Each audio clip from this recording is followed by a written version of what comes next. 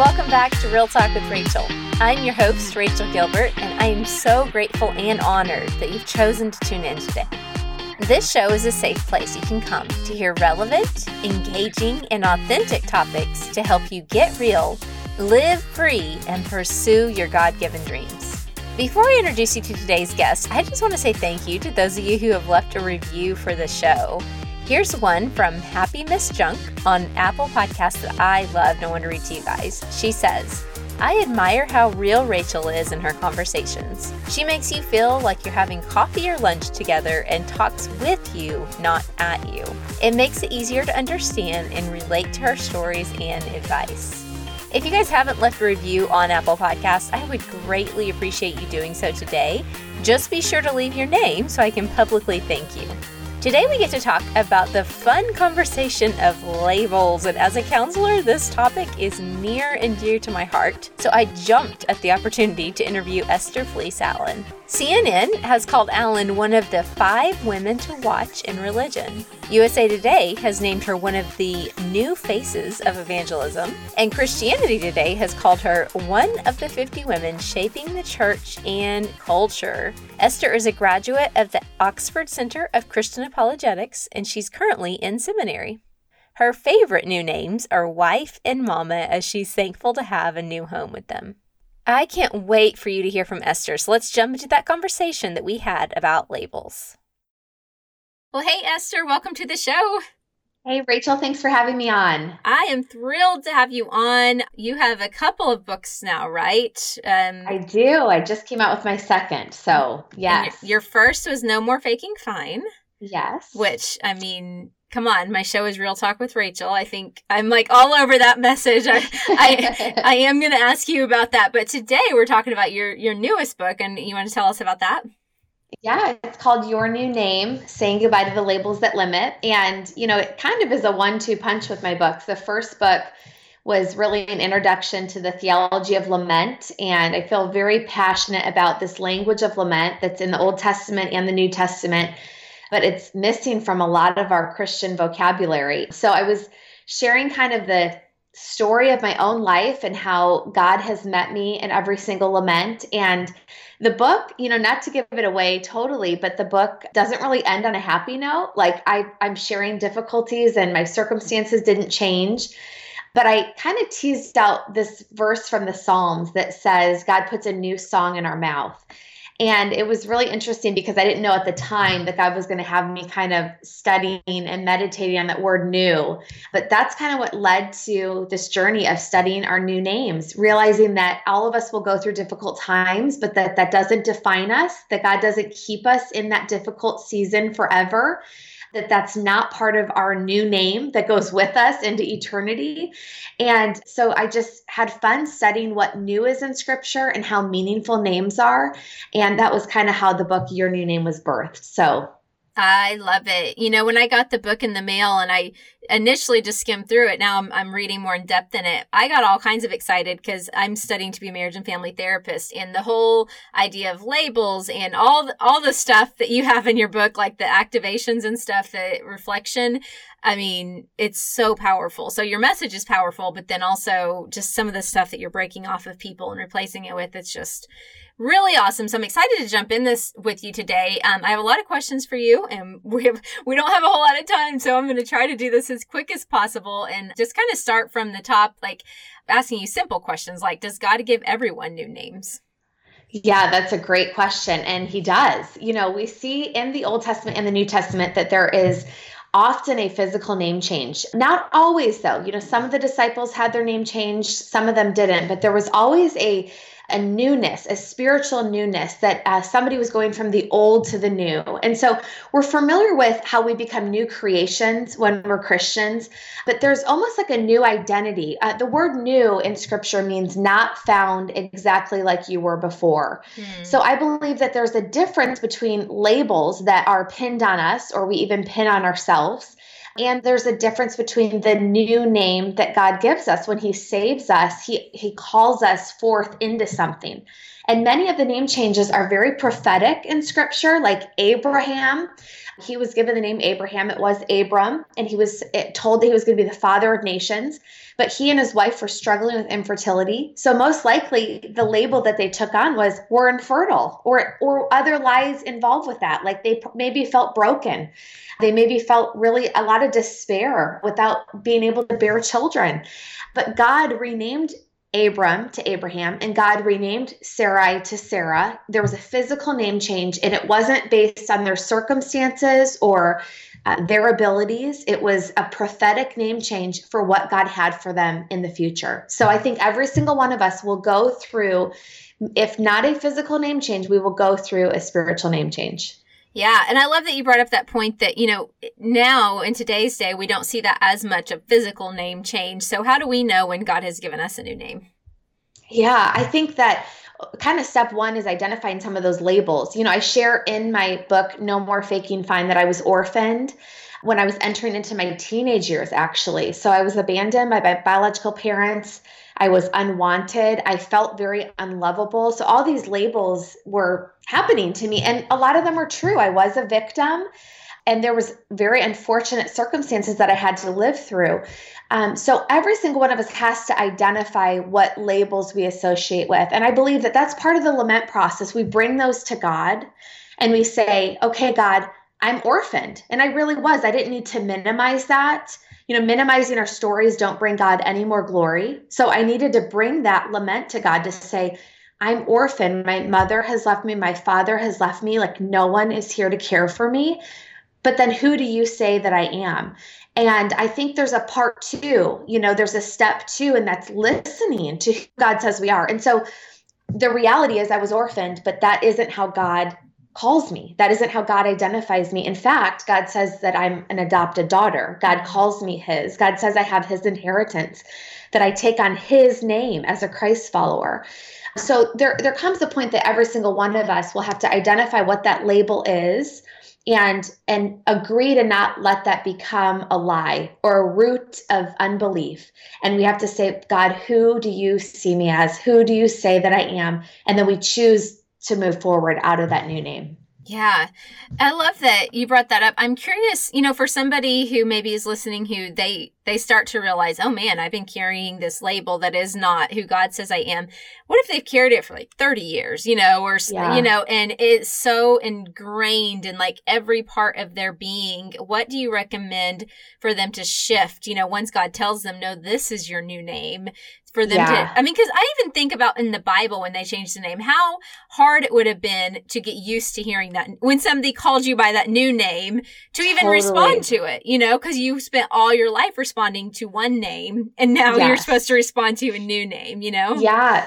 So many of us, I think, have stories even as far back as elementary school when we were called something on the playground, or maybe we were told that we were a disappointment by our parents. There was a guy friend of mine when I was kind of sharing the concept of the book, and he said, when I was born, my parents always said they wanted a girl. Mm-hmm. And so they were just so disappointed that he was born a boy. And that like subconsciously has stuck with him, that he's struggled with his identity. He's struggled with his masculinity. So there's, I think, deep wounds that some of us have that we're almost afraid to go there. And we're living sometimes subconsciously out of it. Thank God for marriage and family therapists like yourself that help us identify some of those wounds. I think what I would say to your listener is, there's a profound story in the Bible found in the book of Ruth. And Naomi, of course, faced very difficult circumstances. She was widowed, then she lost both of her sons. And in ancient times, she would have assumed to have been poor because losing your husband was like losing the breadwinner of the family. And so there was widows that were put on Naomi, like she was going through this devastation. She was now a widow. She was now poor. She felt like she was too old to be remarried again. So she had the label of too old. And Naomi's given name means pleasant or sweet. Mm-hmm. And in the middle of this grief, she says, don't call me Naomi anymore. Call me Mara. And the meaning of the name Mara means bitter. And so she was taking her circumstances and renaming herself. And I think a lot of us do that prematurely. We give ourselves a name, or we let somebody else give us a name. The word label hardly appears in the original language. When the word label appears in the Bible, it means somebody calls you something. Naming is way more significant to God.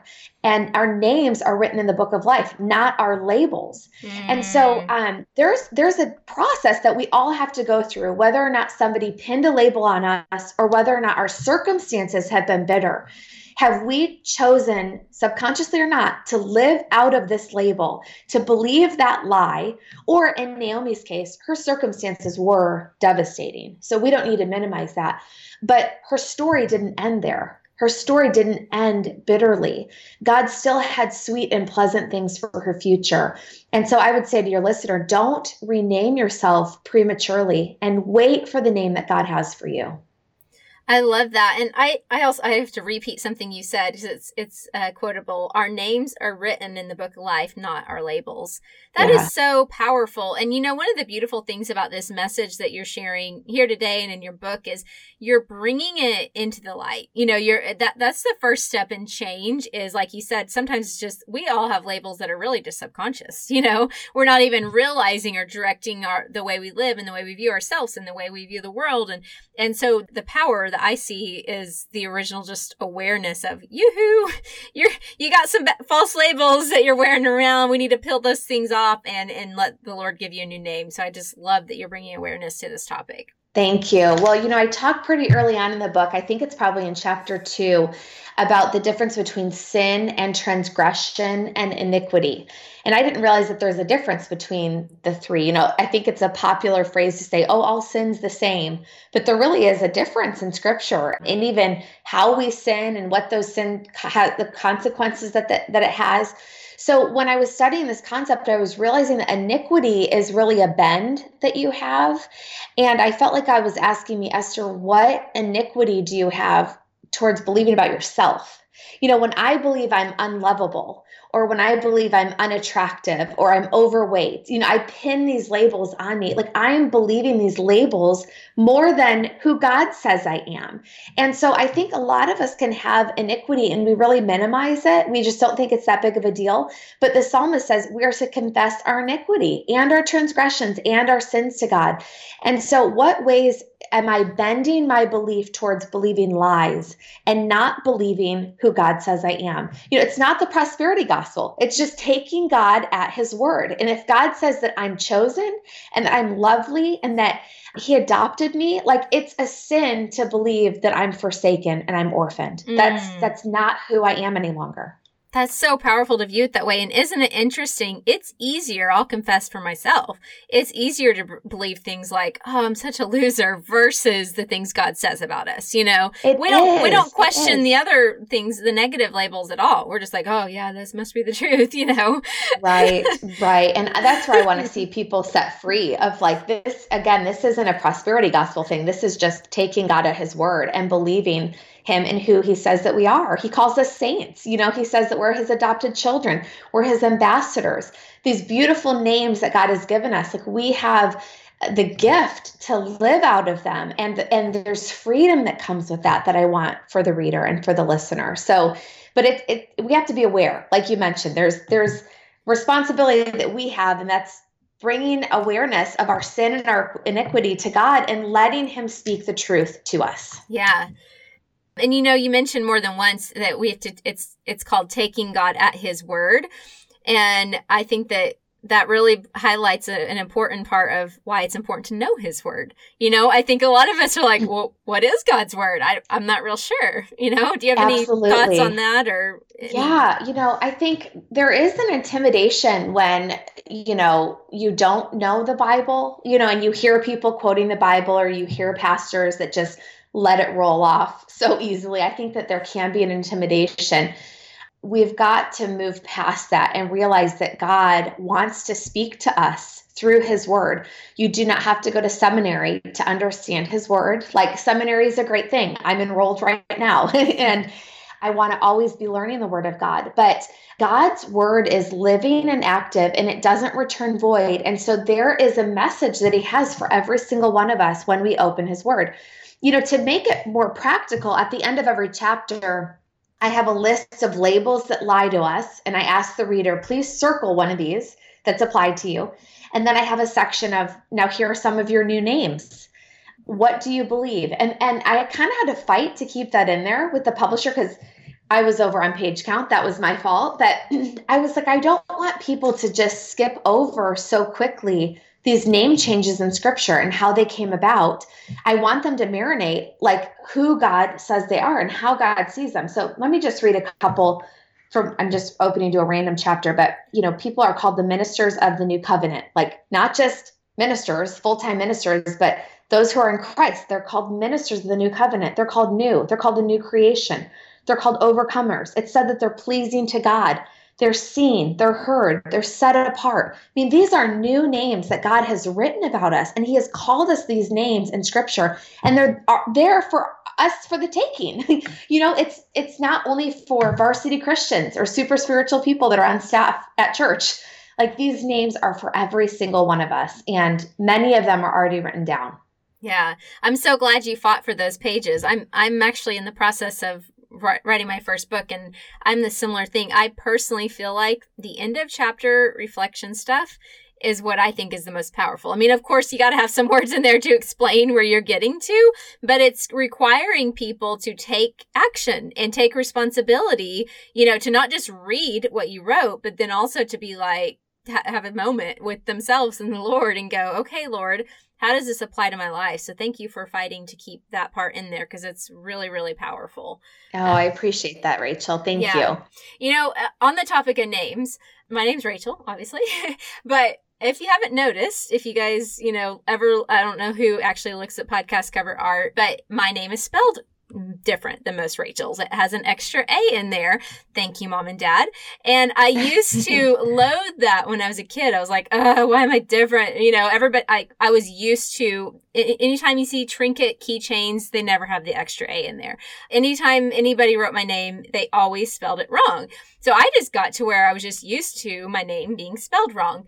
But when somebody actually spells it right, for example, you texted me before this podcast and you spelled my name right, I notice it. It's like, I feel seen, when somebody, and those of you listening who spelled my name wrong, no hate, I'm not mad at you. I get it. I know it's hard, but I feel seen when someone gets my name right.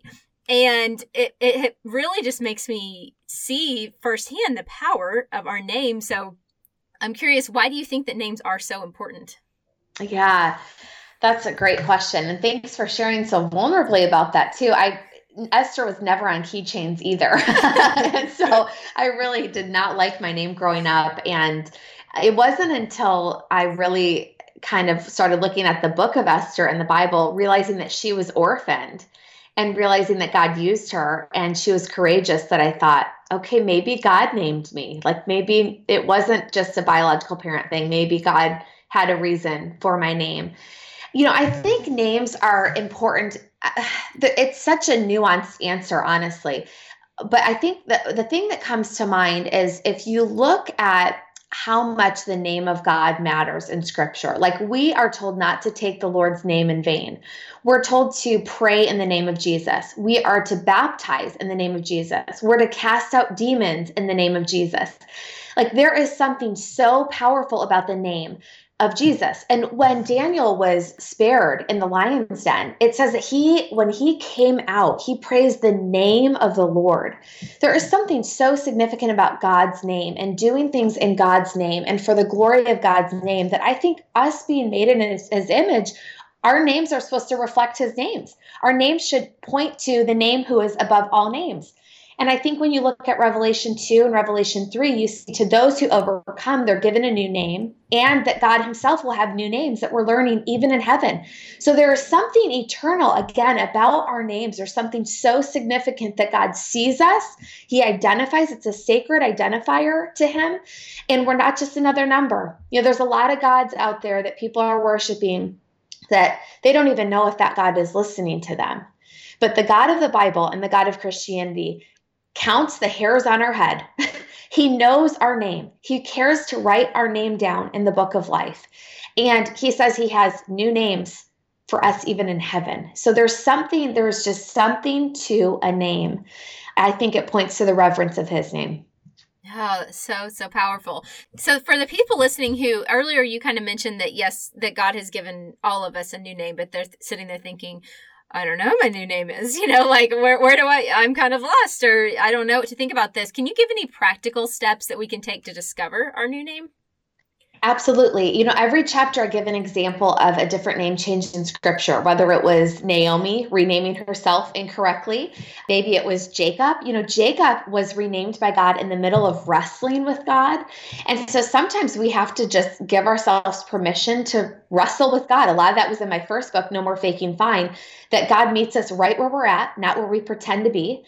But every name change in scripture is different. It's fascinating. I was trying to find a pattern. I was trying to find, is there a formula? Because I think most of us, we just want to know a formula so we can do it. And that's just not how God works. He's so individual with every single one of us. And so every chapter I try to outline, here's an example of a different name change.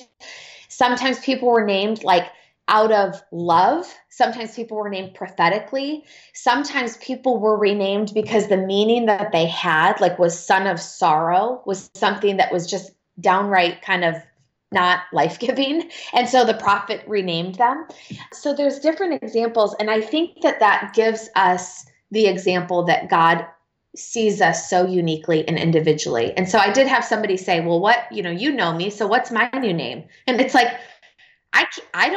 I can't answer that. I mean, go to God for that. Ask God for that. And again, ask God how he sees you. And I hope the book is just a tool to help the reader on that process of there's so many different ways God can rename us, but our story will likely be different than our neighbor's story, and then our spouse's story, then maybe even our pastor's story.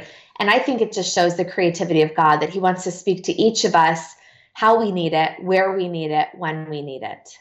I love that you hit on that point about just that you can't tell me my new name. That's between me and God, because I think so often, we can maybe look up to certain Christian leaders and say, well, could you hear God for me? Will you seek God for me on this? And you're like, no, I'll teach you how to hear God for yourself, but I'm not going to do it for you. That's between you and God. Yeah, I think I just had the opportunity to speak to a group of leaders at church this past weekend. And I just, in my preparation, I felt like I needed to encourage them that one of their greatest opportunities as Christian leaders is to help people identify the labels that they're listening to. And, that's hard. It's hard to say to somebody, you know what, I think you're believing this label that you're unattractive, and that's not what I see. And that's not how God sees you. But I think that's where Christians have a responsibility. I think the same is with our children. I mean, how can we identify the lies that our children are believing, the labels that our children are settling for? And then how can we introduce them to who God says that they are? And how do we show them in the Word how God sees them? And I think sometimes, in this celebrity Christian culture, we look for those leaders to speak that new name. But we have the opportunity as God's sons and daughters, one of our new names, to go to him directly and to ask him. And I think he wants to speak that over us. And I think when it happens, you don't forget it. The people that have come up to me and shared with me their new names. I share a story in the book, actually, when I was teaching the concept of the book, that a woman came up to me who had had an abortion 20 years prior. And she just was sobbing. And of course, when she got the words out that she had an abortion, I started crying with her. And she said, I've taken on the name murderer. And, she believed that for decades. Even after she came to Christ and she believed, she received forgiveness, she didn't know that God wanted to rename her and give her a new name. And that also God has a name for her child, who's with the Lord. And so after, talking with this woman, realizing that she is a believer, that she is repentant, that she's asked God for forgiveness, I said, well, let's pray and see if God speaks anything to you. And so we just prayed, and there wasn't anything mystical about it or magical about it. And she lifted her head up at the end of the prayer and says, I'm clean.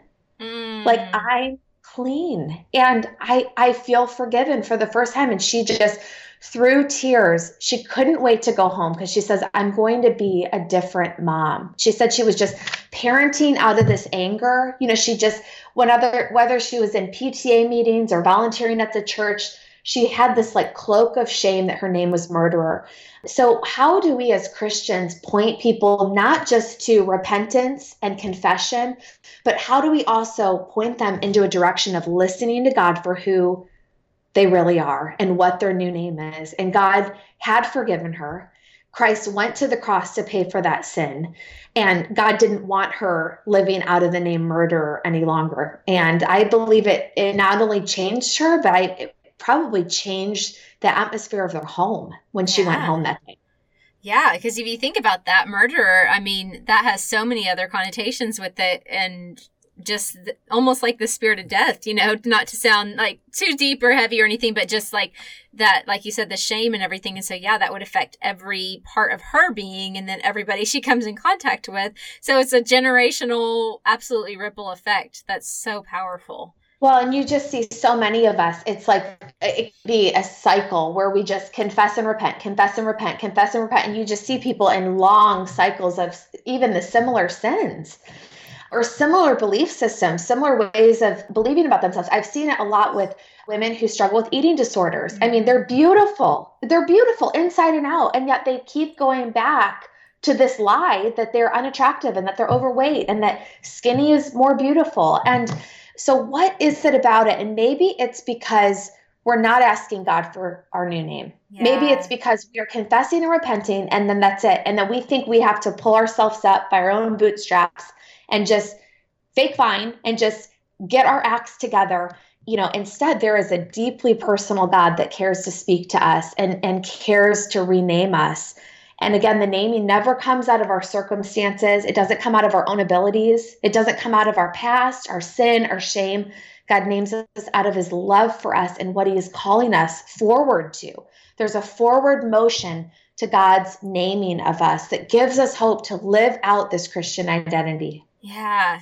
Oh, this is so good. Yeah, I can even speak from personal experience. I've had a lot of labels, I believe, but one isn't so much, I guess it is a little bit identity, but it is, I grew up thinking, I was always in my mind and been told by several people, oh, Rachel is shy. That was what I was always talked about. I was shy.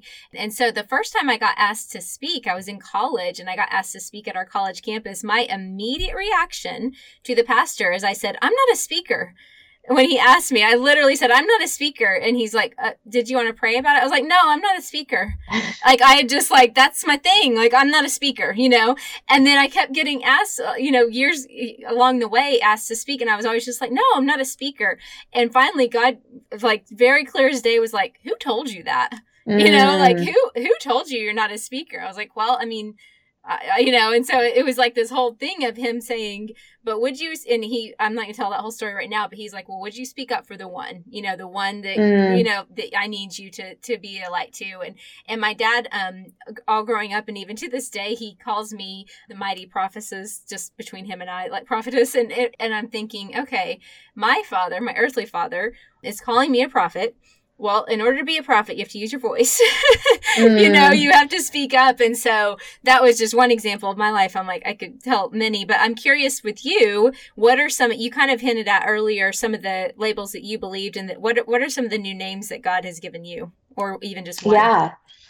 Well, first, let me just acknowledge that you're in good company thinking you're not a speaker. Look at how many people in the Bible would say, oh, Lord, I'm too young, or I have a stutter, or who's going to listen to me? I mean, so many of God's prophets struggled with that very same thing, and yet God called them a prophet to the nations, and God called them to go forth, and it was putting God's name on display. And you're doing the very same thing. Even with the podcast, you're putting God's name on display. It's not your own name. It's not just for your own glory, And so I'm so proud of you, and that's a great example of overcoming a label that maybe you are shy, but that doesn't define you and that doesn't disqualify you from what God is calling you to do. Thank you. Some of the new, you bet. Some of the new names I felt like God had given me were names like chosen, names like loved and daughter. There was a season, I I kind of hid a lot of my pain in middle school and high school by achieving. So I was class president from sixth grade all the way through college, and I played sports, and I worked several jobs because I was financially on my own. And so I had to, but I enjoyed work. And so then even as God saved me and I would work for churches, I like almost didn't have boundaries. Like it wasn't a good thing. I just worked around the clock for the Lord. And I felt like during this name change discovery, God had said to me, I want you to resign because you know how to be an employee of me, but you don't know how to be a daughter. And, I honestly felt like it almost felt like punishment. Like, okay, have I done something wrong or am I not pleasing to you? Sometimes the name change process is a little bit painful because it is kind of exposing us and some of our own sin and iniquity, and that's always uncomfortable. But that, I look back to that season, I ended up not working. And again, I was like a former orphan that had been financially independent since I was 13. And when God first asked me to resign from my job and from really this just working mentality of go, go, go, go, I thought maybe it'll be 3 weeks. And then after 3 weeks passed, I thought, well, I could do this maybe for 3 months. Like I have enough savings just to last 3 months. And it was year 3 that I ended up signing with the publisher after a prolonged season of lament. But it was 3 years of not working and having to realize I am a daughter of God, and that is enough. And that alone can get me a book deal. I don't need to be at the right church or the right ministry or have the right platform. I am a daughter of God, and he is going to direct my steps, and he is going to provide for me, and he's going to lead me. So that process of taking that new name, daughter, was actually more painful than I thought. But I look back and I see it as one of the sweetest times with God. And realizing that he loves me no more on my good days than my bad days, and realizing that he is a father that I can go to in my celebrations and my laments. But it took me going through a couple years of really wrestling. Especially because I didn't have that model of a father-daughter relationship. I would just say to God, why do you want me to just be with you? I don't get that. Why do you care so much about all the little details? You have everything else in the world going on. Why do you care for me to bring my laments to you? So I look back and it was one of the most beautiful seasons, but in the middle of it, it was really difficult. And I had to fight to believe that new name, daughter.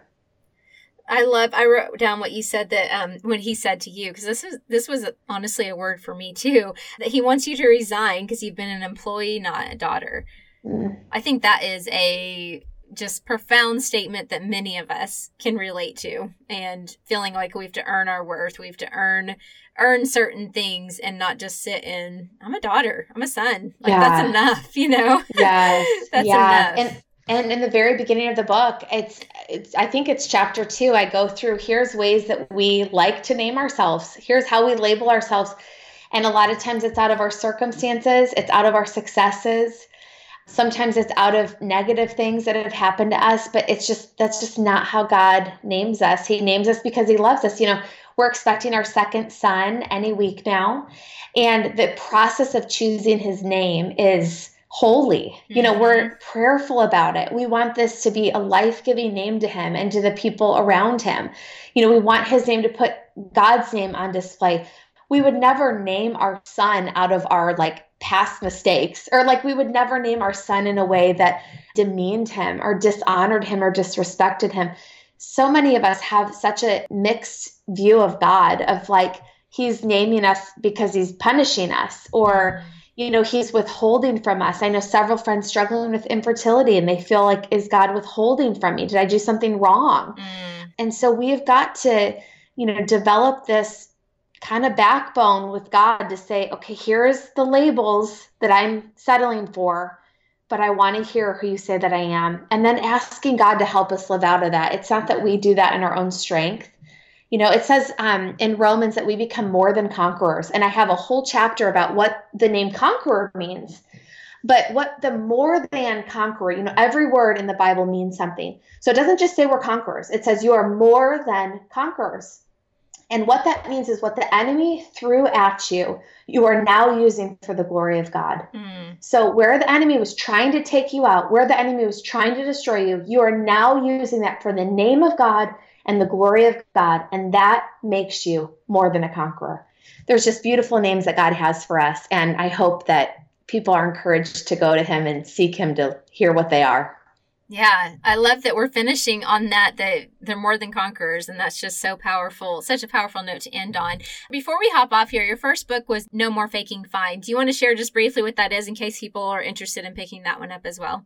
Sure. It's really an introduction to this language of lament. Lament is defined as an expression of grief, but I believe when you look at scripture, you can define it biblically as an expression of grief that God meets you in, because God never turns away a lamenting prayer. We know that God turns away prayers of the proud and the self-righteous. We know that men who mistreat their wives, their prayers are hindered, but God does not turn away a lamenting prayer, a prayer of the brokenhearted. Instead, he's deeply attracted to us in our brokenness, and he meets us in that. He transforms us in it. He reveals himself. He comforts us. And so I kind of am reintroducing, I should say, this language of lament, because I think it's missing from a lot of our Christian vocabularies, a lot of our Christian prayer times, and even our church services. So, I just had a pastor reach out to me, and he said, after reading No More Faking Fine, they have now incorporated some element of lament in their church service. Wow. Because he realized we just never talked about it. And so, what do people feel when they're coming in brokenhearted and we're just singing all these happy songs and we're just speaking faith all the time, but they're in the middle of losing somebody or facing death? I think Jesus gives us the example of weeping. The Holy Spirit can be grieved. God the Father has emotions. So if God himself has emotions and lets us in on those, we do not need to hide our emotions from him. We don't need to stuff them, and we don't need to make them look pretty when we go to church. Yeah, I'm super passionate about this message of lament. Well, Esther, thank you again for just taking the time to come on today. Before we hop off the show, I would love for you to just share with everybody where they can connect with you online. Sure. Well, Esther Fleece Allen is my social media and my website, estherfleeceallen.com. Allen is actually my new name. Speaking of one of my new names, I got married since my first book came out. So Esther Fleece Allen, or the book website is yournewnamebook.com, and it's available wherever books are sold. So thank you for asking. Yeah, awesome. And are you on any of the social media sites? I am. Instagram, Twitter, and Facebook. I have an author page there. So I'm probably I tweet more than anything, which I know is not the cool thing. I know Instagram's where it's at, but I'm on all three. So perfect. Yeah, we'll have that in the show notes. Anything else you want to say before we hop off here? Or are you good? I'm good. Rachel, I look forward to meeting you someday. So Thank you for having me on, and I really do look forward to meeting you. Thank you. Something tells me that as you listen to that conversation with Esther and I, God downloaded a new name in your heart. Would you be brave enough to share that with me? You can do so via the review you leave on Apple Podcast, or you can do so over on social media at Rachel J. Gilbert. Hey, and a big special thank you to Loved and Blessed. They've been a huge supporter of this show since day one. If you're able, please visit their website, find a box to gift to someone who could use some encouragement in their mailbox. Just head to lovedandblessed.com to shop. Don't forget to be entered to win free goodies. Just text the phrase Real Talk Giveaway, that's all one word, to the number 44222 on your cell phone. I randomly select winners for the guest books, and just by being on that list, you are entered to win.